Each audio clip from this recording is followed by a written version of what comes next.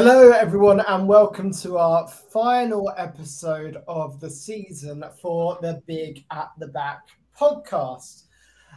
I'm Tom. I'm here after a very heavy Sunday with Matt, who also joins me today for our penultimate Big at the Back episode, or our ultimate Big at the Back episode.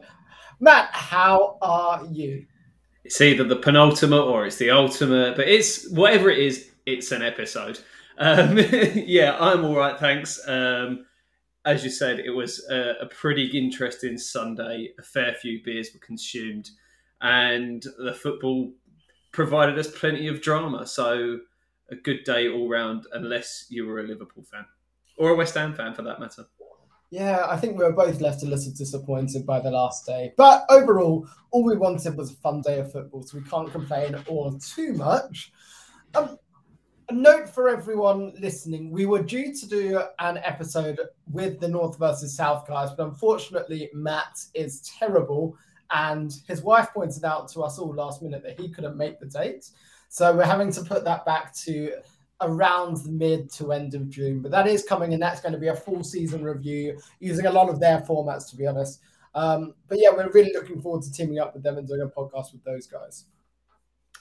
Yeah, it was completely my own stupidity and my inability to manage my own diary. So that is why I have a wife. Well, I'm glad she's managing it really well. Now, why don't we then, as the season is over, there's a lot to go through. We're going to dive into FPL and look at our weeks and how we did for the season.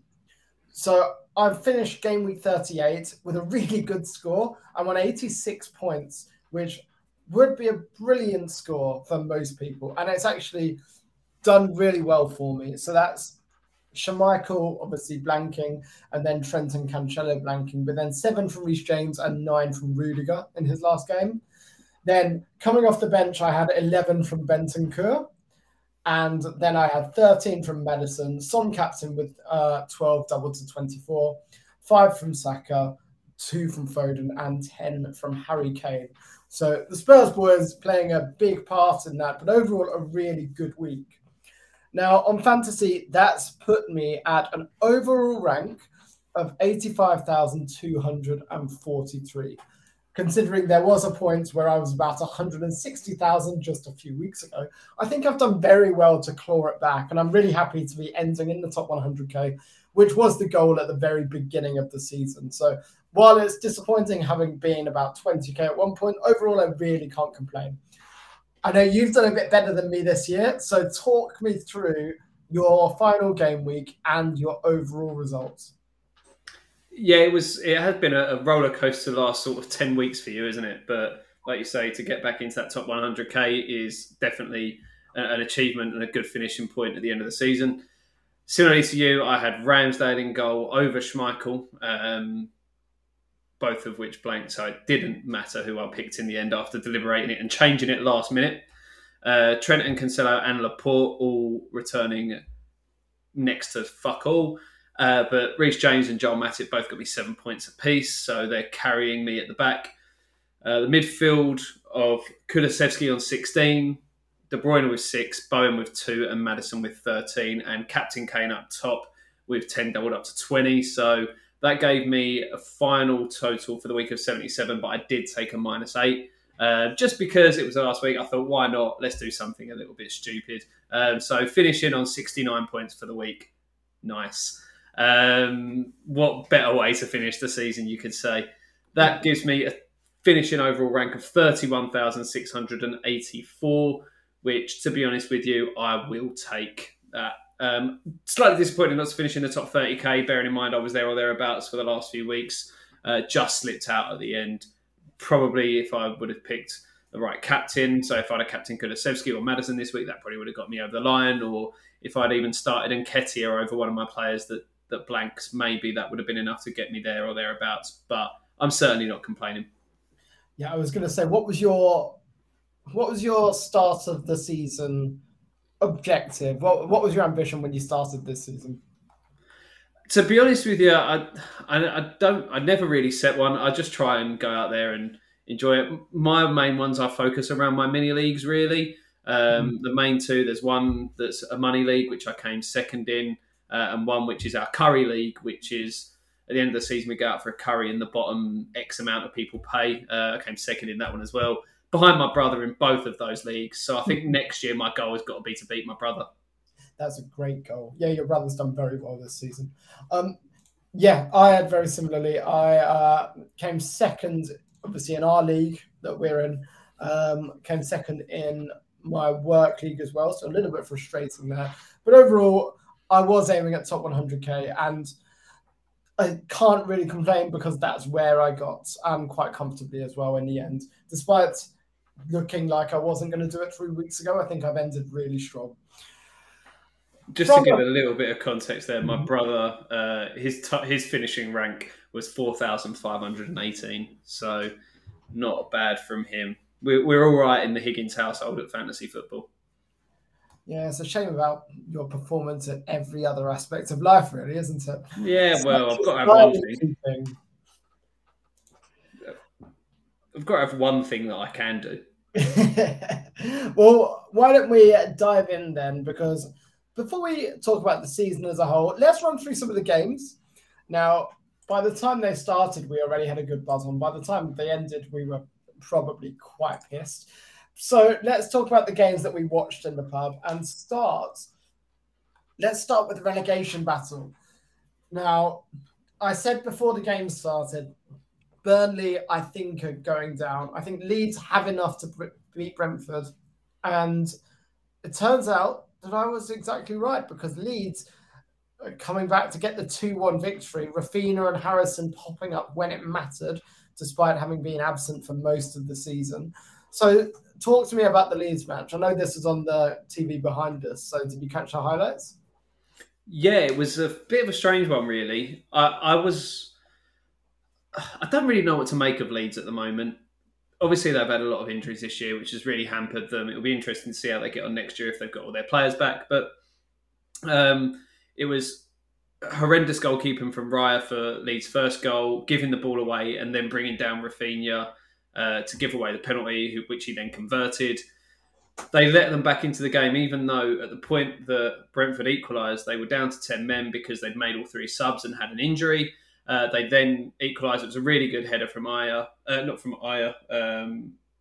from whoever it was that scored it, I can't remember now, who then took his shirt off and got booked, and then about a minute later fouled and got a second yellow to leave Brentford with 9 men for the end of the game, which obviously cost them because Harrison, deflection off the strike, but he struck it so well on the half volley. And then obviously they went absolutely wild, the Leeds fans. I'm quite happy for Leeds. I think they bring a little bit more entertainment to the league in general, so it's good to see them stay up as opposed to a Burnley side that probably are one of the more dull sides to watch in the league. Yeah, I feel the same. And honestly, I think Leeds, from a footballing perspective, have something to give to the Premier League and something to bring. I think Burnley, every game is just going to be a snooze fest. You're never going to get anything exciting there. Whereas, admittedly, Rafinha's probably going, but with the heavy metal football that Leeds tend to play, I always feel like there's an entertaining game there. So I'm really glad they're staying up ahead of Burnley. Yeah, Brentford, so on the beach. They were so on the beach for this game. It was unreal. And yeah, the red card did cost them, but they had nothing really to play for. And I think knowing Burnley are going down is probably enough for the Brentford fans. Yeah, I'm sure they'll take some solace in that. We'll get onto this with obviously the Burnley game, but I just really hope that Wout Weghorst gets a move and is in the Premier League again next season, because what are we going to do without him? Yeah, I don't know how we'll cope. Well, let's talk about Newcastle beating Burnley 2-1 then. Because goals for Cornet from Burnley and 2 for Wilson. Now, everyone was moving to bring in Ivan Toney for the last week of the season when Wilson was right there in front of us. I think everyone just completely missed a trick there and completely, despite him playing really well in game week 37, I think everyone really missed a trick with Wilson. I certainly did because he wasn't in my plans, but I looked back and thought, he absolutely should have been. So I know neither of us watched any of this game because it wasn't on at the pub, but Wilson was 58 in the BPS. So by far and away the best player on the pitch. What did you think of this game from the highlights? Well, one thing worth mentioning is that if you go back and listen to last week's pod, I did shout out Callum Wilson as one to watch in this game. So I am, well, regretting that I didn't follow my own advice and bring him in to start with. But yeah, since he's come back from this injury, this latest injury, he really has hit the ground running, and then obviously finished it off with 2 goals here. Newcastle obviously going to be a side to watch next year with all the money that will come in. It'll be interesting to see if, well, how many of the starting 11 from this game will be in their starting 11 in the first game of next year. But I think Wilson is such a good player. He has been for years. When he stays fit, he scores goals. So I think you sort of called it as you thought Newcastle would be on the beach a little bit for this one. I was a little bit less convinced with Eddie Howe and the momentum they've had behind them. I think Burnley didn't help themselves defensively, obviously giving away a very silly penalty just from an arm up from Collins in the box, which second time in as many games they've given away a penalty for a handball. So when you're in those situations, you've got to help yourself, and they just didn't do that. I feel a bit bad I feel sorry for Nick Pope. I think he's a very good goalkeeper, and I think he will find a move to a Premier League club next year because he definitely deserves to be playing at the top level. Yeah, I agree. I think Nick Pope needs to move to the Premier League. But Burnley, we've said it all season, they're just so boring to watch. I am glad to see them going, and I am glad to see them gone. Sorry, not sorry, Burnley fans, because you kind of suck. Let's be honest. I love football, but Burnley can fuck off. Lovely little in between this throwback there. Yeah, I think I also said that on podcast 1 as well. So we're coming all the way back around. Full circle. Well, obviously that was the relegation fight. Other end of the table, the title fight. Now, we were watching the Man City game, and honestly, Aston Villa going 2-0 up with Coutinho scoring. I was in dreamland. I was going, oh my God, oh my God, oh my God. And I was incredibly drunk at that point as well. So when the pub turned it over to the Liverpool game, and then we just see City score, City score, City score. It was soul destroying. So I don't think I can really be objective about this game. What were your thoughts? City tried their best to bottle it, didn't they? I think they started fairly slowly. It took them a little while to get in. It just felt like there was tension in the air, and you thought it would have been alleviated a little bit because obviously news gets round to the grounds. It's not like the old days when people would go in with their radios. Like everyone's getting their updates on their phone for the other games. You think that when Liverpool concede in the 3rd minute, that would you'd think that would like bring the levels down. Everyone would be a little bit like breathe a sigh of relief, and then you've just got to go on and score a couple of goals. We said it when we were there. We were just hoping it would be a contest and it wouldn't be over in the first 20 minutes because then it feels like your day's a little bit wasted. But Villa, credit to them, defended really well. Tyrone Mings had one of the best games I've seen of him. He was putting everything on the line. And it was the wing backs again, which undid them, City, for the first goal. Dean Cross, Matty Cash getting in there in front of Cancelo and basically just walked onto it. Fernandinho struggled again. So he was a little bit... He hasn't got the legs anymore. And obviously we know he's off in the summer. So he's obviously been a very good servant to the club. But I don't think they'll be too sorry to see the back of him now. But obviously he had to fit in with the defensive problems.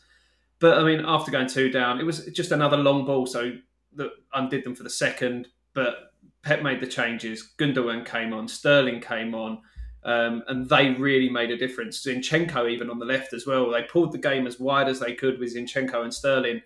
And I mean, who'd have thought like Gundogan, when he sort of first came in, he was almost a bit lost in this City side. He didn't really have a place. But he's sort of making those late runs into the box and 2 goals to win you the league. What more can you ask for? It was obviously, you can ask for him to miss them. But... yeah, I would have loved him to miss them. But it was a throwback to the Gundogan we saw last season, really, where he was filling in that attacking midfield role. And when, you're right, he and Sterling came on and did change the game for City. Pep has got subs wrong quite a few times when it's mattered this season, particularly in that Champions League semi-final when Pep basically bottled it. But I think he absolutely nailed it here. from the Aston Villa side, I thought Watkins had a very good game, and also Digne and Coutinho both looked really, really, really good down that left-hand side. Now, we've spoken about Luca Digne a lot on this podcast, not always with the fondest words, but I thought he probably could hold his head high after that game. Olsen, their backup goalkeeper, looked really good until the second goal went in. And when the second goal went in, it was a bit of a mistake being beaten there, but I think his confidence just went after that. And after that, the third one was inevitable.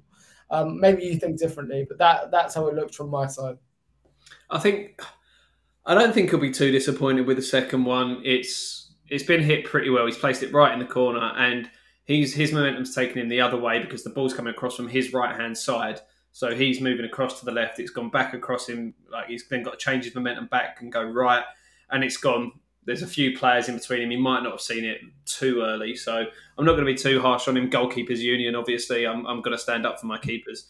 But a nice little City-related stat for you: that Kevin De Bruyne scored 15 league goals this season from an XG of just 5.91. Yeah, it's like Son, isn't it? Like these really, really good players will always overachieve their XG. And at Man City as well, I expect KDB has much better chances than most other players in other teams. But that's not to say he's not taking them wonderfully, and he's really coming to his own in the last 10 games or so. If you want to talk about Heung-min Son, I'll give you a Heung-min Son stat. Oh, go on. He has scored with 33.3% of his shots this season in the Premier League. 1 in 3 of his shots results in a goal. That is some return. That is an incredible return. And I always think with Son, these numbers just can't be sustainable, but he has sustained them. He's always had a really, really good shot to conversion rate. And I'm not sure how he hasn't had a season like this before, but he's the ultimate. We should all have seen it coming, isn't he?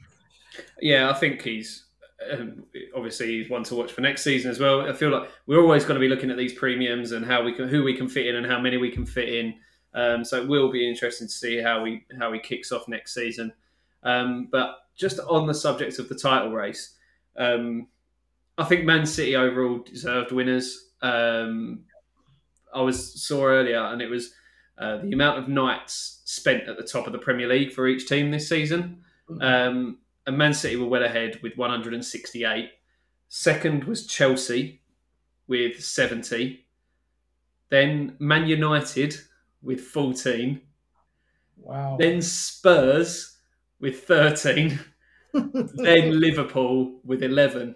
So yeah, they were actually well down. But there were only 2 other sides that were top at any point this season. So you've got City, Chelsea, United, Spurs, and Liverpool. Can you name the other 2 sides that were top at any point this season? You're putting me on the spot here. Oh yeah. I think because I think they had the early kickoff in the first week. West Ham. They are one of them, but they weren't because they were the early kickoff on the first week. West Ham spent 6 nights at top of the league. And Southampton. No. Oh, no, I thought I had it. So the league kicked off on a Friday night, if you'll remember. Brentford Beat Arsenal 3-0, so they spent that one night at the top of the league. Fantastic. That's a great stat. Brentford fans will be happy after this season, I'm sure. On the title race then, because we are looking at it, and we were saying before the pod started, how many times is 92 points enough to win you the league? It must be most seasons, right? So Liverpool with 28 wins from 38 games. They couldn't really have done much more, especially as they were 14 points behind at one point. But yeah, beating Wolves 3-1, unfortunately it wasn't to be. And it was very frustrating because that Thiago flick would have gone down in history as one of the greatest assists of all time if we'd have won the league.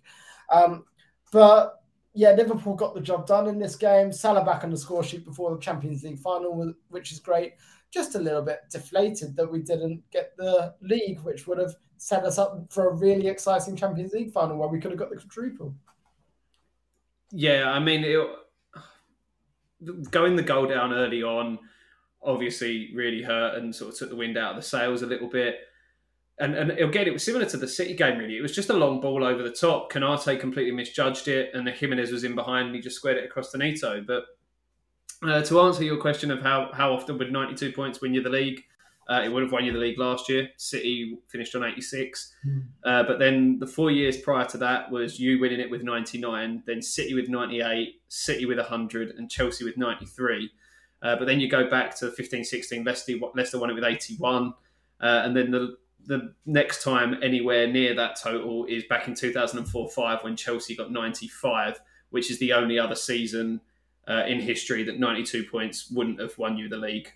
So pretty much, yeah, you can feel a little bit hard done by there. I think at the end of the season, Klopp will look back at games like the defeat to West Ham, for example, at the London Stadium, maybe that, and a couple of other games where they conceded early goals and couldn't get back into the game. So I'm thinking it's unfortunate, really. I don't think either. It's one of those annoying ones because I think both sides were very deserving champions. Agreed. And I think City were the deserving champions. Honestly, I think they have been the best team this season. In the Liverpool versus City league game, I think Liverpool can consider themselves lucky to get a draw after that. City were better. Admittedly, we absolutely ripped them to shreds if you watch the cup semi-final afterwards. But in the league, I think we were lucky to get the draw out of that game. So, look, I think we're looking at the two best teams English football has ever seen. It's just unfortunate that they're there with each other. But overall, really strong season from Liverpool. Most of our players doing really, really well. Kanate has still never lost in a Liverpool shirt. 28 games so far, 27 wins and 1 draw. That is a pretty impressive record. That is some record so far. So it's not up there, not quite up there with Van Dijk's record at home. But you never know. You might get there one day. It's weird as well because the way obviously the whole day went with City going 2 down, it almost surprised me when I looked back at it and thought at no point were Liverpool actually winning the league or top of the league. So bear in mind they went 2 down. They got those 3 goals so quickly. They got all 3 of those goals before Liverpool got their second. Yeah. I think it was 3 goals in 5.5 minutes. Well, when Liverpool go a goal down, which we have done quite a few times, I never lose the faith because I think we do have it in us to get the job done. We did it against Villa. We did it against Wolves. So, yeah, when Liverpool go a goal down, I don't tend to panic at all. But when Southampton as well last week. Yeah, as well. But when City went 2 down, that's when I started getting really worried and excited. Obviously, it wasn't quite to be. However, what I must say, and kudos to whatever fan it was in the Wolves end that managed to convince the whole stadium that City had conceded a 3rd goal. And all the Liverpool fans were cheering and going mental before it suddenly realisation hit them that no, they'd just been trolled by some Wolves fans. Especially as you never get signal in Anfield as well. It's an absolute nightmare. Yeah, I've got to say that was the football at its finest.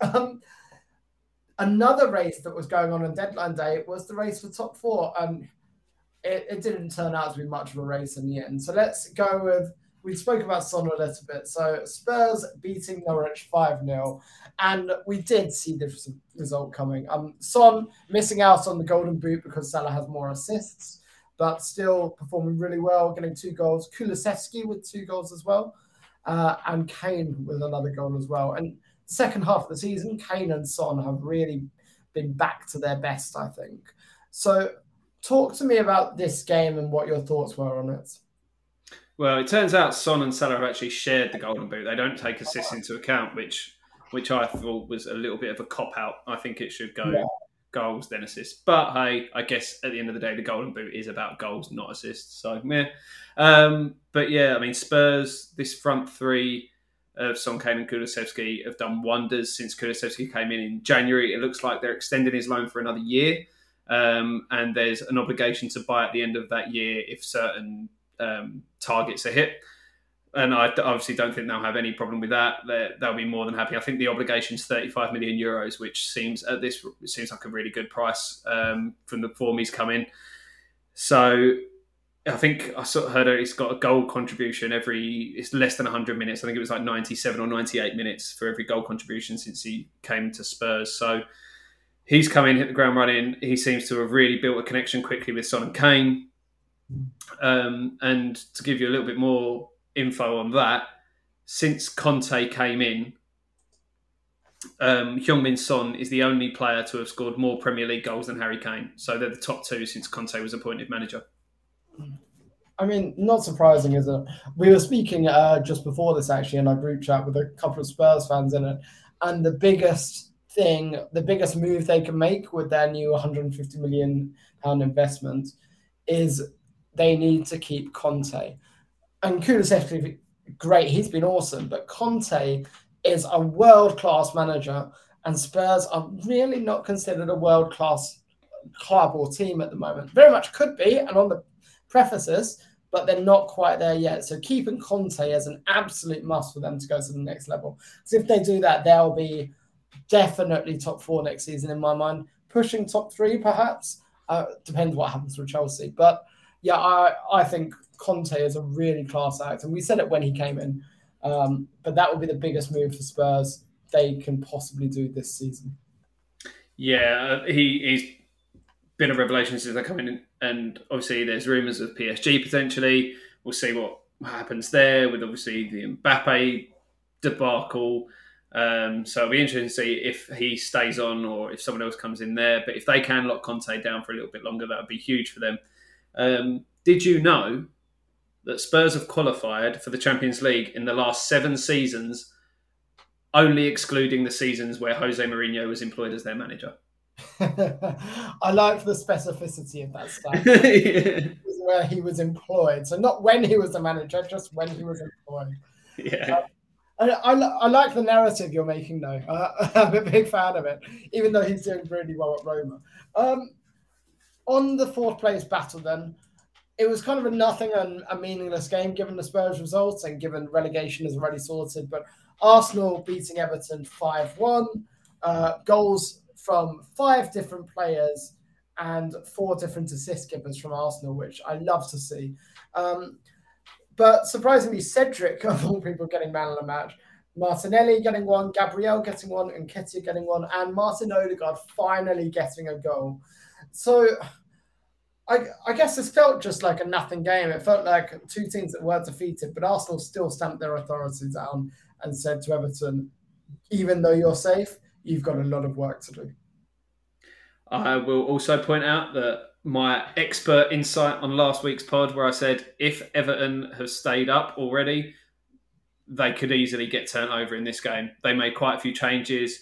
Like so Dele Alli started, Van der Beek started, Begovic started in goal. So they gave a few players a game that hadn't had games in recent weeks. But yeah, like when you've come from that high of the Thursday night and coming from 2 goals down and all of the things around that, the pitch invasion, to then go again 3 days later, it was always going to be very hard.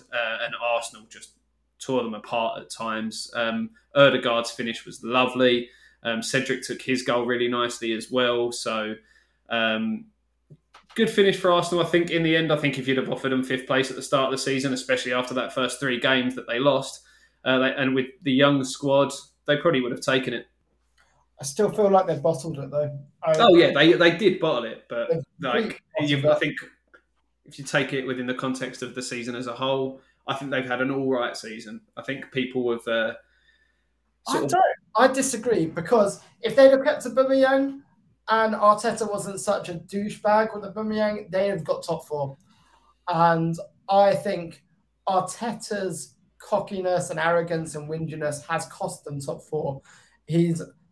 I think he's got a lot to learn and a lot to do as a manager, personally. I'm not a huge fan of him at all. Don't get me wrong, this was their best chance with no European football. It'll be interesting to see what their recruitment's like in the summer.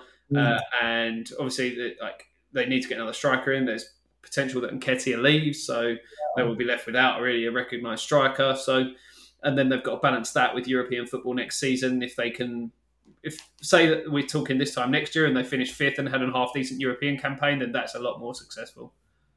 Yeah, I guess we'll have to wait and see on that. But yeah, I think I disagree that it's been a good season for Arsenal. I think it's been a bottle job season, particularly by Arteta. And I think his head should probably be on the chopping block, if I'm being brutally honest.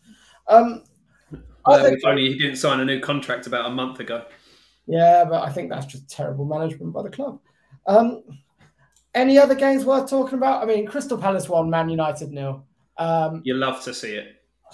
I just don't think there's anything left to say when it comes to Manchester United.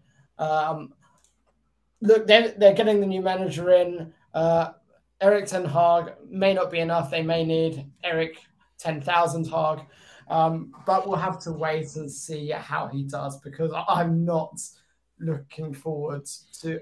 I guess Man U just haven't been very fun to watch this season. I'm hovering my finger over the remove you from the stream button for that. I thought you'd enjoy that. Joke.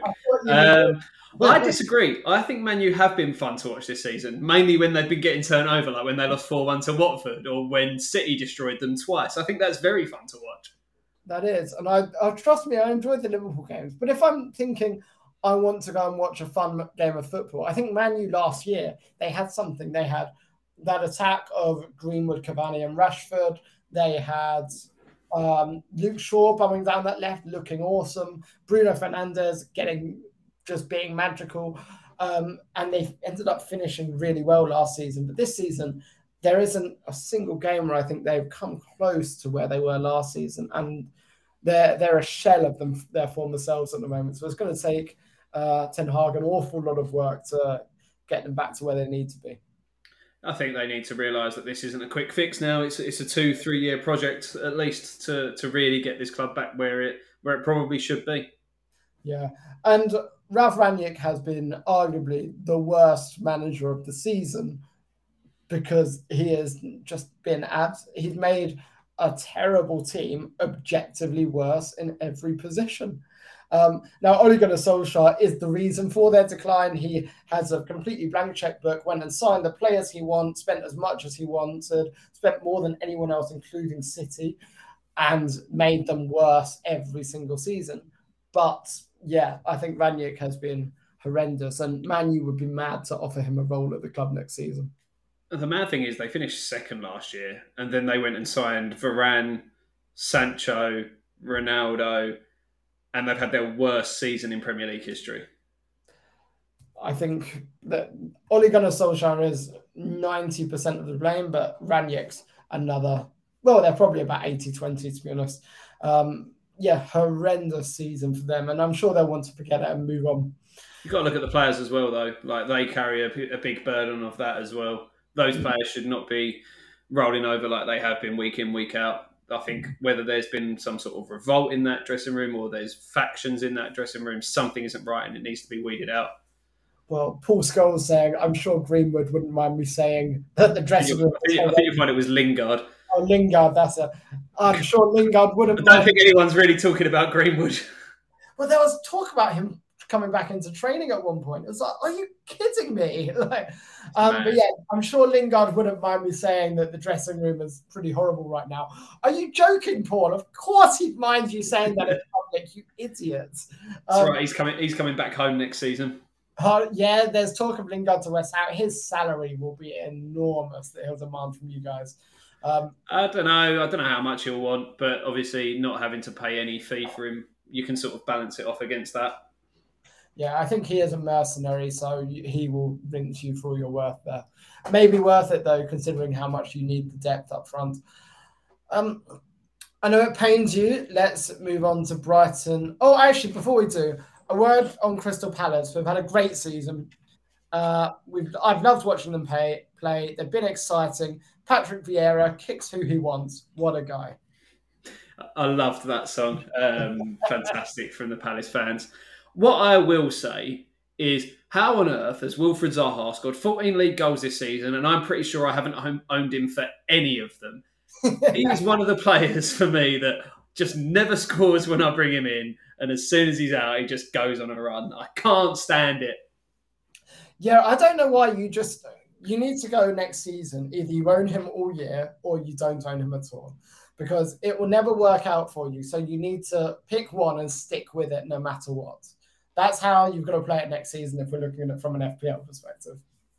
Yeah, and also shout out to Palace for a clean sheet here. One of only two teams to keep a clean sheet on the final day of the season. I think Guaita made a couple of good saves, one from Cavani fairly early on as well. But like we said, Man U were abject and didn't really look like they posed much threat going forward.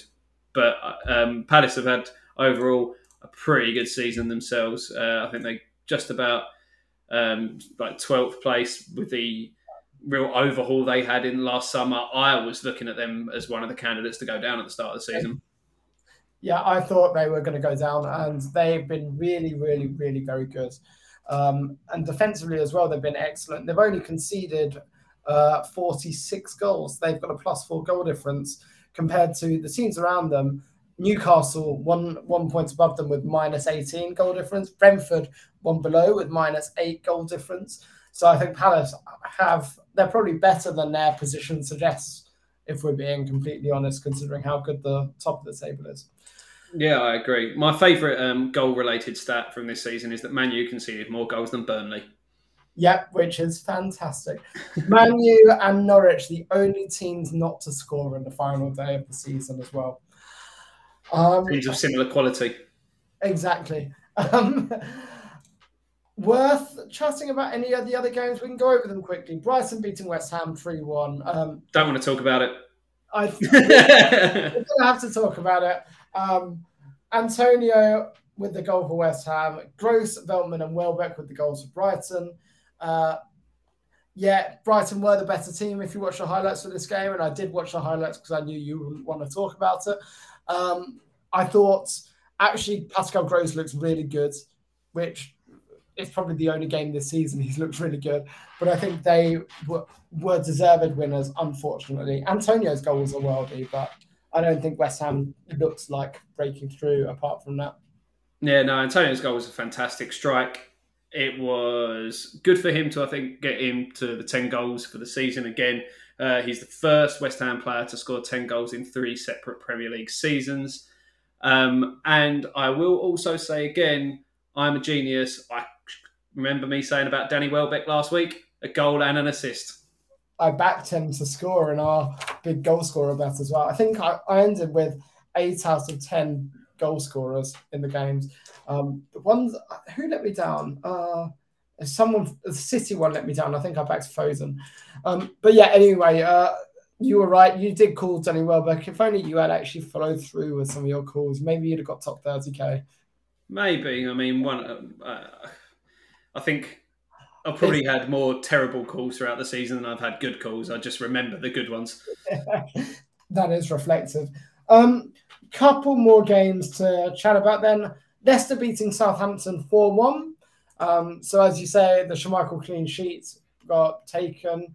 Vardy back again with a goal and an assist. Maddison with a goal and an assist. Both of them looking strong, but no Iheanacho makes me sad. Well, I think when Vardy's back fit and firing, it's very hard for anyone else to get into that side, isn't it? But I think Leicester have sort of really finished the season on a high. It could have easily tailed off. They didn't really have anything to play for. They went out of the Europa Conference League.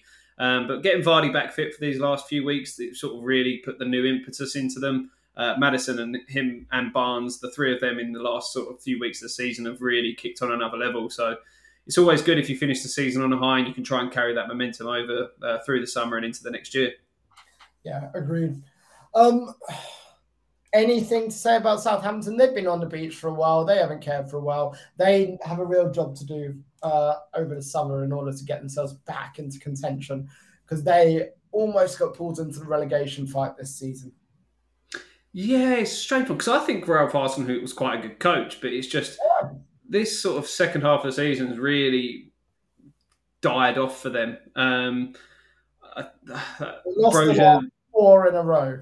Yeah, and like they haven't really had any goals coming from anywhere. If you look at Brozier and Long, and Armstrong, there's really not much there in terms of firepower. I think they need a bit of an overhaul in the summer, to be honest with you. Some like if they need to keep hold of James Ward-Prowse, that's the one thing. If they can keep hold of him, because it seems at the moment they lose a good player every year, which is really gutting their squad. Yeah, they never seem to replace them very well either. They have a minus 24 goal difference for the season, which, to put into context, is worse than Everton. It's worse than Burnley. It's worse than Manchester United. And that's when you know it's bad. Yeah, that's how you know it's really bad. So yeah, really, really, really forgettable season for Southampton. I think Hassan has got a job to do, but Leicester finishing strong, as you said. Last game to chat about then, I think is the last game. Hope I haven't missed one. But it's Chelsea beating Watford 2-1. Reece James playing, not much to say. Alonso not playing is interesting. I wonder what Tuchel's thinking there. Is Alonso on the way out? I think so. I read something from Fabrizio Romano earlier today. I believe he's off to Barcelona.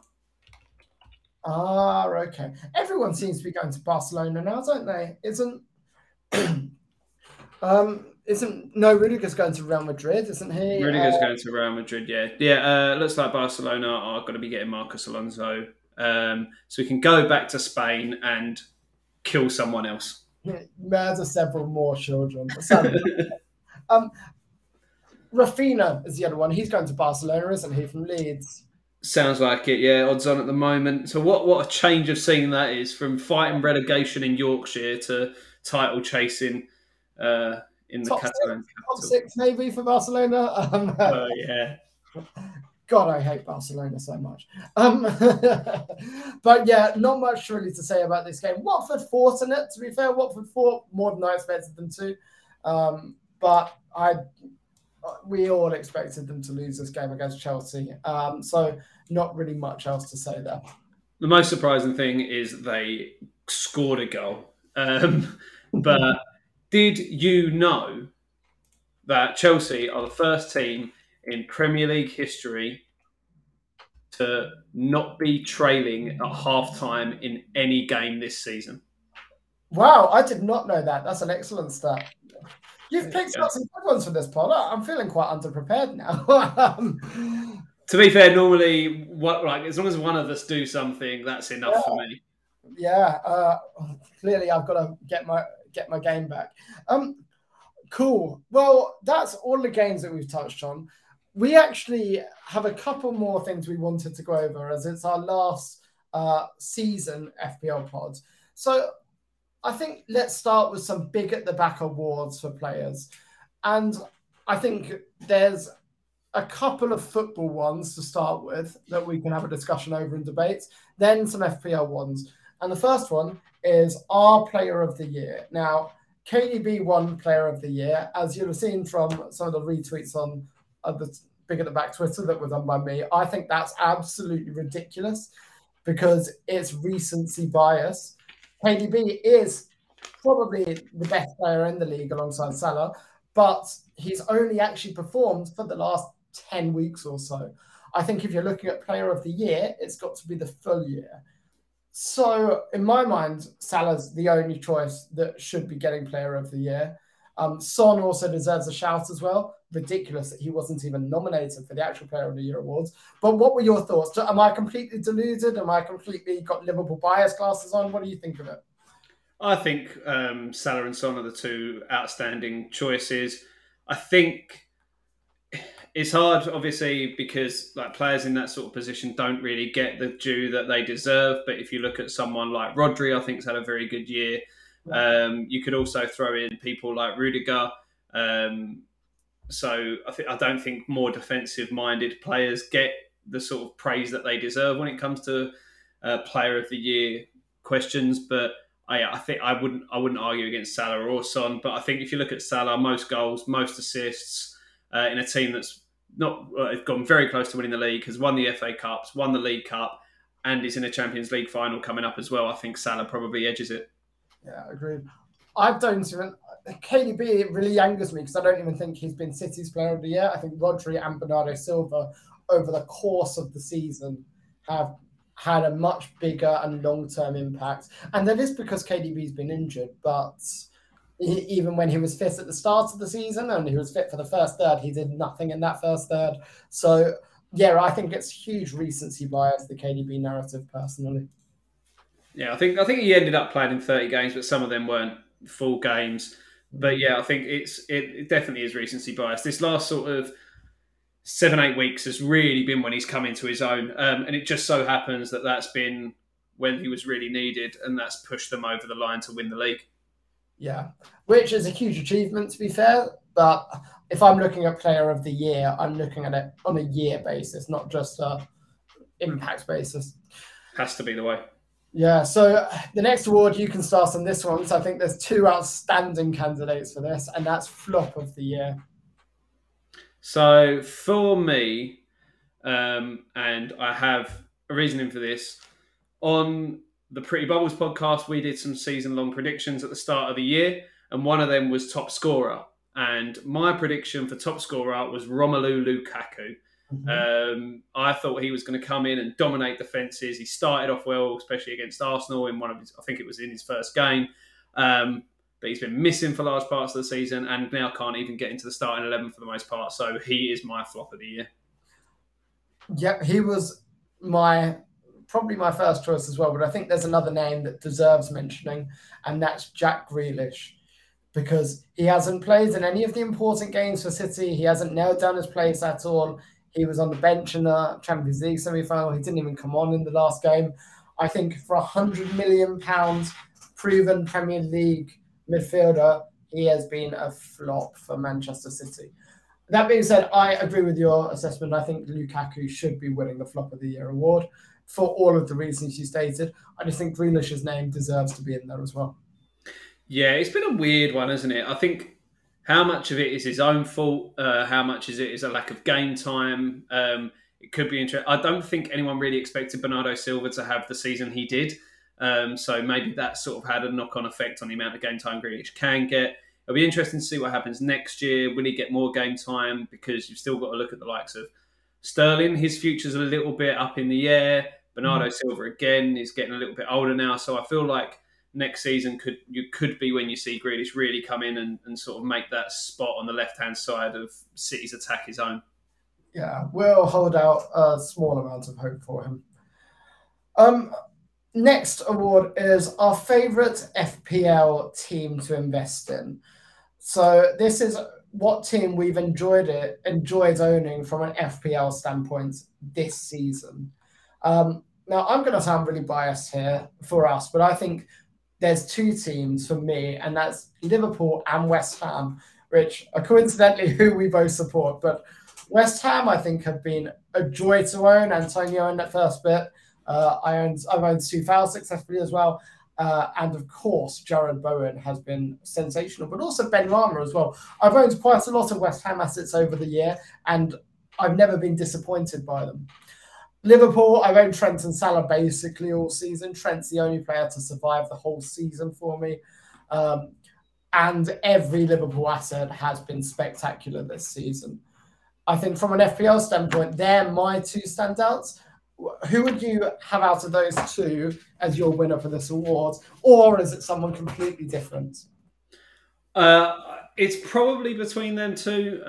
Like you say, West Ham in those first sort of month or two when it was Antonio, Ben Rama, a lot of people had Soufal or Creswell.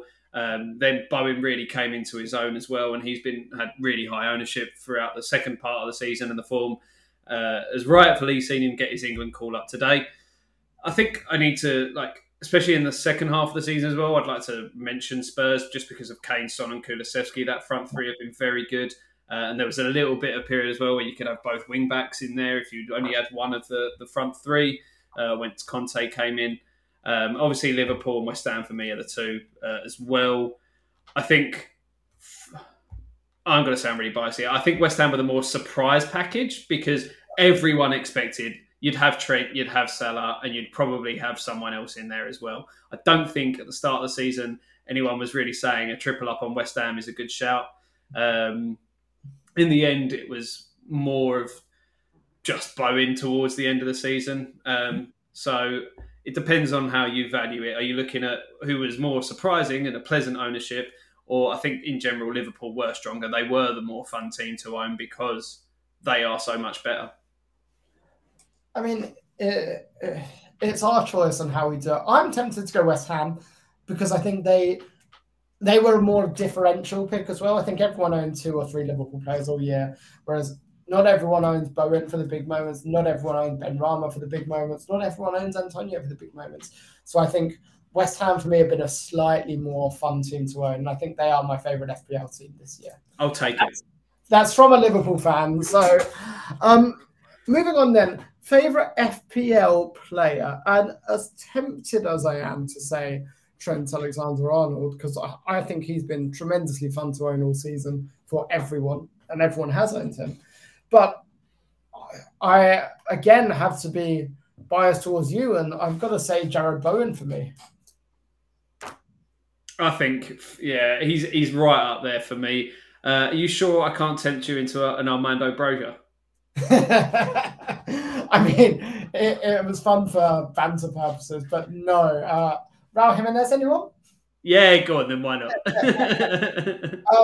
I think Jared Bowen, 200 plus points this season. I can't remember what he ended on, but over 200 points for a 6.5 million midfielder. He's going to be about 9 million at the start of next year, but I'm still going to own him because I think he is tremendous. And he's just got his England call up. It's so well deserved. He should be starting on that right-hand side. Yeah, 206 points for someone that, like you say, started at 6.5, went up to as high as 7.1 at one point, finished at 6.9. His obviously price came down as after he got that injury. It'll be interesting to see where he starts out. I could see it being around the 8.5 mark. Yeah. But I'd still be very tempted to have him in. I say that West Ham will probably have an opening set of fixtures of Liverpool, City, Chelsea, something like that. Didn't West Ham have really tough opening fixtures this year as well? No, this year we were all right. So this year it was Newcastle, Leicester, Palace, Southampton. But in general, we always get awful first fixtures. So always Liverpool. Change. Yeah, we always get you early on. Yeah, I remember watching several Liverpool West Ham matches with you in the first match of the season. Okay, fantastic. Well, the next award that we've got down, and I'll let you go first on this, is your worst FPL team, one that you hated owning or hated the most. It's a really tough one because, like, there's not many teams that I've owned that I really hate, but some are just very disappointing. Palace, maybe, for me, they've had a good season, but I've always seemed to be on them at the wrong time. I could even throw Arsenal into the mix as well, because they had a good start with the likes of Ramsdale and White, but again, I just always seem to be on them at the wrong time. And I'm going to be a little bit rogue here. My pick is Chelsea. Ooh. Because as much as he did me well, Reece James, I feel like there were large parts where I was on the wrong Chelsea assets at the wrong time, and I was always on the painful end of the Chelsea spectrum. I had that as well with Chelsea. I always seem to get the wrong assets at the wrong time, and it always seems to cost me. Reece James, I didn't own for a single one of his big hauls all season. I had him for 13 points at one point, but honestly, I've missed out on so many Reece James boats. However, I think owning Alonso at the right times has helped lessen the damage of Chelsea for me. I think on most annoying team to own, I'm going to disagree on Arsenal because I've owned Ramsdale, Smith Rowe, Saka and White all at the right times. But a team I seem to have gotten horribly wrong all season is Manchester City. Because I've owned Cancelo pretty much all season, but then I've just been on the wrong assets at the wrong time, and it has absolutely brutalised me. KDB's massive haul in the double. You had Bernardo when he was scoring goals for fun for about 6 weeks in a row. I didn't own him for any of it. I had Foden instead. When Foden went off earlier in the Brighton game, I just transferred him out. And Laporte, I haven't owned for any of his big returns either. So I think Man City, I've like you with Chelsea, just been on at the wrong time all season. It seems to have cost me quite big time. Yeah, to be honest with you, I was very, very briefly considering City. Then I remembered captaining Kevin De Bruyne when he scored 4 goals, and I thought I cannot overlook that. Yeah, that was a real cruncher for me, I think.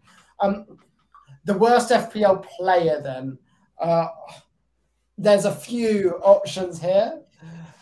I'm going to say for me, it's been Josh King. As much as I rip on Luca Digne, I still love him because he has done me well as well. Josh King brought me nothing but turmoil. So I think Josh King, for me, thank you for going down to the championship. Please never come back. And if you come back, I'm not going anywhere near you in fantasy. Weghorst, I actually, looking back, he got me some good hauls. He got me 10 points and 8 points. Josh King just got me 2 every week. 1 or 2 every week, and I owned it for about 12 to 13 weeks. So for me, it's Josh King 100%.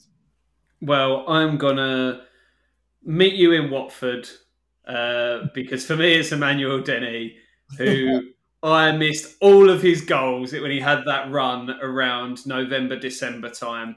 In fact, one of which was the night before my wedding when we were out for a few drinks and he scored in that game. And then a little bit after that was when I actually brought him in and he did fuck all. So we're going for a Watford front two of our worst players of the season. Fantastic. Last bit to end on then, and we're going to have a bit of fun here. We've both written down 10 players that we're really excited to own next season or at the start of next season. So I will list off my 10, then you can, or actually, let's talk them through. So my number 1 is Luis Diaz. He's had 6 months to settle. He's going to be starting in Klopp's front three. I think he's a really exciting player, and I'll definitely be owning him at the start of next season. So who's your number 1?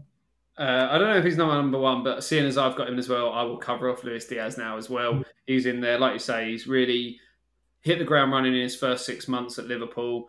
And like you say, I think he'll be a really consistent presence in that front three next year. So depending on his price point, it's going to be a little bit more expensive than he came in at, I'm sure. But he would still be a very good way into that Liverpool front three, provided he gets the game time. I think he will. The next one for me is, I'm sure it's predictable, right? But Haaland, I think he'll be absolutely monstrous for City, and he is a goal machine. I could seriously see Haaland coming into my team and just getting the armband every week for 38 games.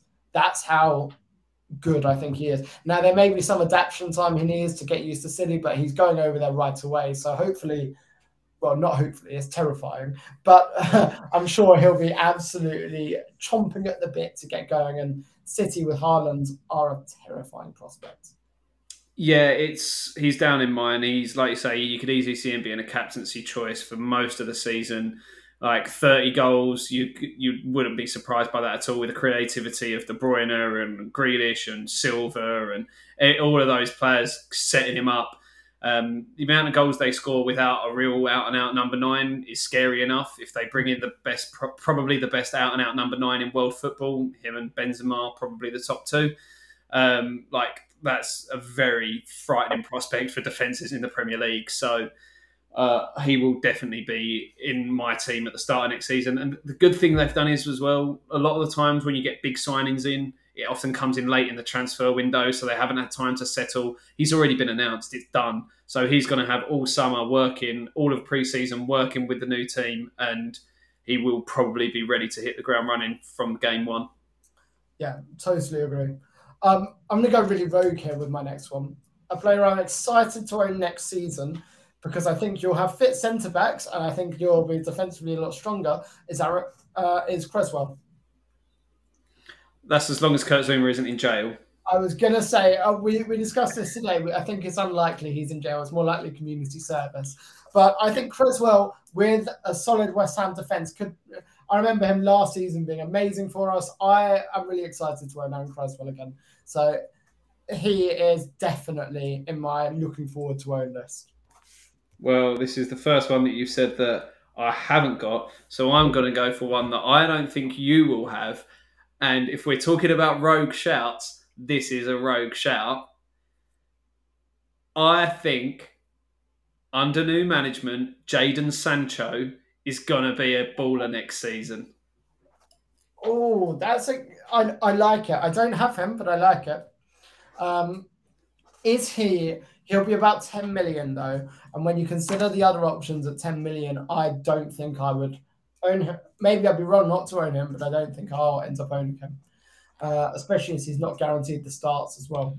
So it may be a wait. I think it'll be a wait and see. I don't think I'll have him from the beginning.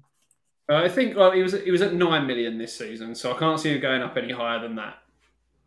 Potentially then, but if he's in the same price as Bowen, then would you honestly say he's going in your team over Bowen? Probably not. No, Bowen with 200 FPL points this season. Jared Bowen is on my list as well, by the way. He's definitely there. He's on my list. Of course he's on my list. Yeah, I think we both loved owning him this season. So there's not really much more to say there. He's an awesome footballer. Yeah, he's just. I hope he can continue this form into next year. I don't think he's going to be sold. I don't think he'll be moved on. I don't think he's pushing for a move or anything like that. Potentially in a year or two, you could very likely see him going on to a Champions League side. My hope for him next year is he makes that World Cup squad. Yeah, I totally agree. We've done 4 each. This is getting over the hour mark. So for the sake of time, should we just do one more each? And go on then. Go on. After you. I will go with one who we did briefly speak about earlier, Alexander Mitrovic. He's back in the league after scoring a hatful of goals, breaking the goal-scoring record for a 46-game season in the second tier of English football, playing under a manager that's actually playing him in the right position. So, again, could be a very good option in that sort of 7.5 to £8 million striker next season. I think Fulham looked very good, obviously ran away with the league. If he can find his form in the Premier League again, he will be a very good shout for them next season. Totally agree. I love Mitrovic. My dad's a lifelong Fulham fan. I've gone to see them at least 5 times a season for the past 10 seasons. However, Fulham have just lost Carvalho, and Carvalho basically is a huge part of that attack and creating stuff for Mitrovic. It's whether they can effectively replace him by the time they get into the Premier League. But yeah, I love it. I love Mitrovic as a shout. My 5th and final one is one we owned earlier this season. It's Ben Chilwell, who, fingers crossed, will be back next year. And he was a brilliantly fun player to own earlier this season. We were gutted when he got injured. So I really look forward to being able to own Ben Chilwell again.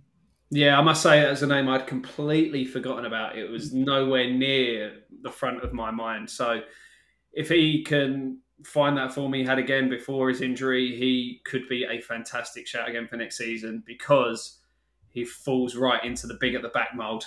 Exactly. Brilliant. Well, that's a positive note to end on. Anyone that has listened this long, thank you. It's a longer episode than normal, we know. Now, we are going to be continuously pumping out BAS football content over the summer just because neither of us have much else to do. So stay tuned. We can be found on Twitter at Big at the Back. And Matt, where else can you be found? You can also listen to my terrible West Ham-based opinions on the Pretty Bubbles podcast.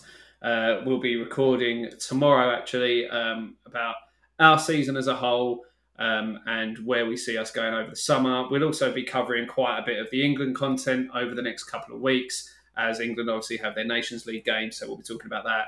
And obviously we'll have all the transfer news over the summer. You can find me personally at Higgins92. You can find Tom at TomMadden92. Where you can hear our individual terrible opinions, but let's be honest, most of it just goes on the Big at the Back feed anyway. Yeah, we're not exactly shy about our terrible opinions.